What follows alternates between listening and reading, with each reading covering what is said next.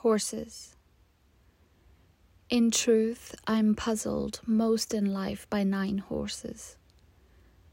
I've been watching them for 11 weeks in a pasture near Melrose. 2 are on one side of the fence and 7 on the other side. They stare at one another from the same places hours and hours each day. This is another unanswerable question to haunt us with the ordinary. They have to be talking to one another in a language without a voice. Maybe they're speaking the wordless talk of lovers, sullen, melancholy, jubilant. Linguists say that language comes after music, and we sang nonsense syllables before we invented a rational speech to order our days.